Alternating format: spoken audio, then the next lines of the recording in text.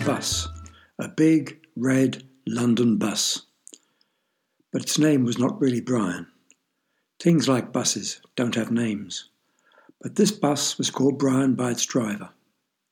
Brian and the driver always went out together, and even after several years, only one driver had ever driven Brian. His name was Bert. He was a fat, jolly man who took good care of Brian, and always making sure that Brian was clean and well serviced, and everything would have been all right had not Brian caught a cold and was off work for a week. The inspector in charge of the bus garage where Brian worked told another driver called Arthur to drive Brian's bus while he was away. Now Arthur was a big man with big feet and big hands and a big black beard. The other drivers called him Angry Arthur because he was always yelling and shouting at someone. Sometimes it was car drivers who made him slow down, and sometimes it was people who crossed the road in front of him, making him stop. Angry Arthur climbed aboard Brian, thumped down in the seat, stamped his big feet on the pedals, and with his big hands on the steering wheel and a screech from Brian's tyres, roared out of the garage. "It's a rotten bus!" Angry Arthur was yelling again, this time at the inspector in the charge of the garage. Brian stood in the garage looking very sorry for itself. There was a broken driving mirror, one of the lights was cracked, and there was a long scratch down one side of the bus. "It's slow and heavy and should go to the knacker's yard," shouted Arthur. The knacker's yard is a terrible place for buses or cars or anything made of metal. It is the place where all the old things are taken to bits, melted down, and the metal used for new things. Brian had not been in such a poor state until Angry Arthur had driven it. "It's the only spare bus we've got, so you'll have to use it," snapped the inspector. The next morning, Angry Arthur dumped himself down in Brian's driving seat, pressed the starter, and waited for the engine to roar into life. But nothing happened. So he pressed the starter, this time harder. Still the engine did not start. Lifting his fist, he smashed it down on the starter. "You will start for me," he shouted, and smashed his fist down again. His scream of pain brought the inspector running. Angry Arthur was holding his hand, a very swollen and bruised hand. "It's your own fault for hitting the bus so hard." The inspector did not like Arthur at all. Even the mechanic from the garage could not get Brian to start. So it was pushed into the corner of the garage where it stayed until Bert's cold was better and he came back to work. When he saw the state of his beloved Brian, big tears welled up in his eyes.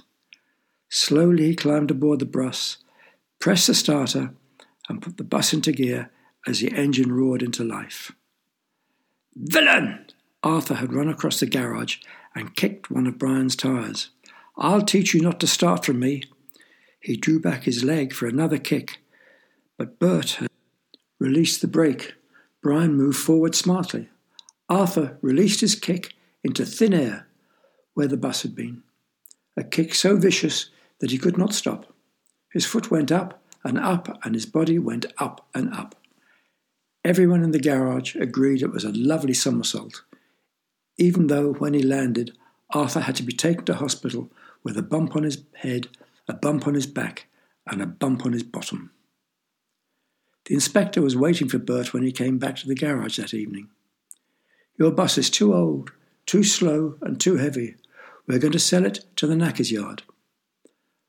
"But I don't want a new bus," cried Bert, his eyes filling with tears again. There was no argument. The man from the knacker's yard would take Brian away the next day. That night Bert counted up all the money he had, and the next morning he went to the knacker's yard. After a long talk with the man who owned the knacker's yard, Bert happily drove home. Can you guess what Bert drove home in? Bet you can't. I'll give you a clue. It was big, it was red, and it had a big scratch down the side. Yes, it was Brian. Bert had bought the bus from the knacker's yard. Now it was safe and everyone was happy. But not for long. Move it. It was the man from the council. Lots of Bert's neighbours had been complaining. The bus, parked in the street outside Bert's house, was causing traffic jams, and apparently you can't park a bus in a street.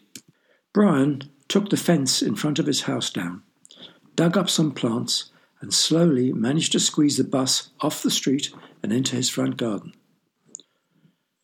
Move it. This time it was Bert's neighbour.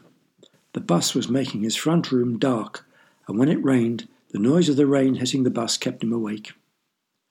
Of course, Bert searched everywhere for a garage, but all the garages were built for cars.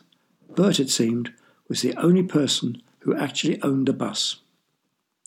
But then Bert had an idea. It was a wonderful idea. Such a wonderful idea it made him smile all day. The next morning, the inspector in charge of the bus garage stared in astonishment. One of his old buses was driving in through the gate. Then his mouth opened in astonishment. Bert was getting out of the old bus. All right if I park it here? Bert was smiling. After all, it is a bus garage.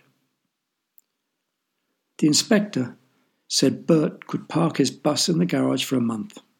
Then a new fleet of buses would be arriving, and Bert would have to move his. Otherwise, it would be towed to the knacker's yard. Oh dear. For the next 3 weeks, Bert searched everywhere for a garage. In the town, in the country, even at the seaside. But nowhere there was a garage big enough for Brian. It seemed Brian would, in a week, be broken up in the knacker's yard.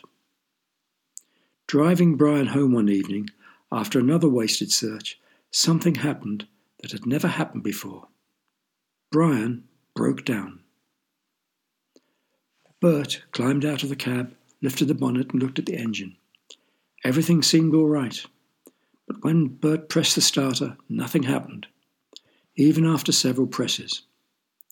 Scratching his head, Bert walked slowly around Brian. The bus had stopped at a gate, and Brian looked over the gate expecting to see a field. Instead, he saw a huge hole.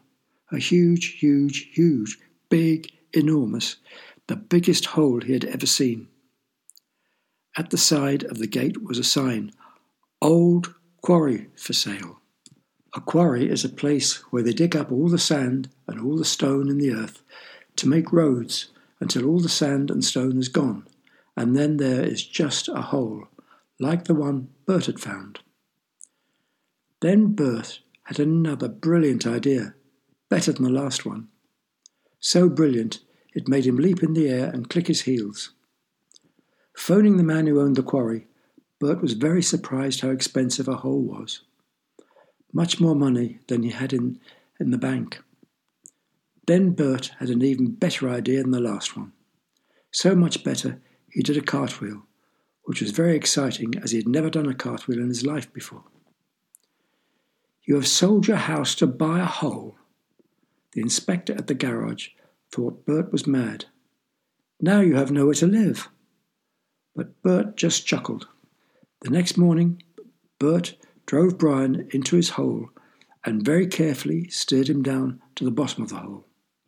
Now he had somewhere to park his bus. And then do you know what he did? I'll give you a clue. He took all the seats out of Brian. I'll give you another clue. He moved all his furniture from his house and arranged it inside Brian. You don't need any more clues, do you?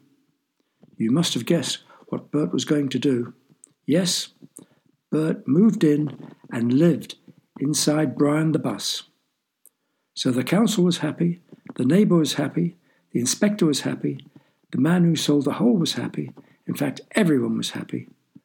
But there was no one happier than Bert, except perhaps Brian. That is, of course, if a bus is able to be happy.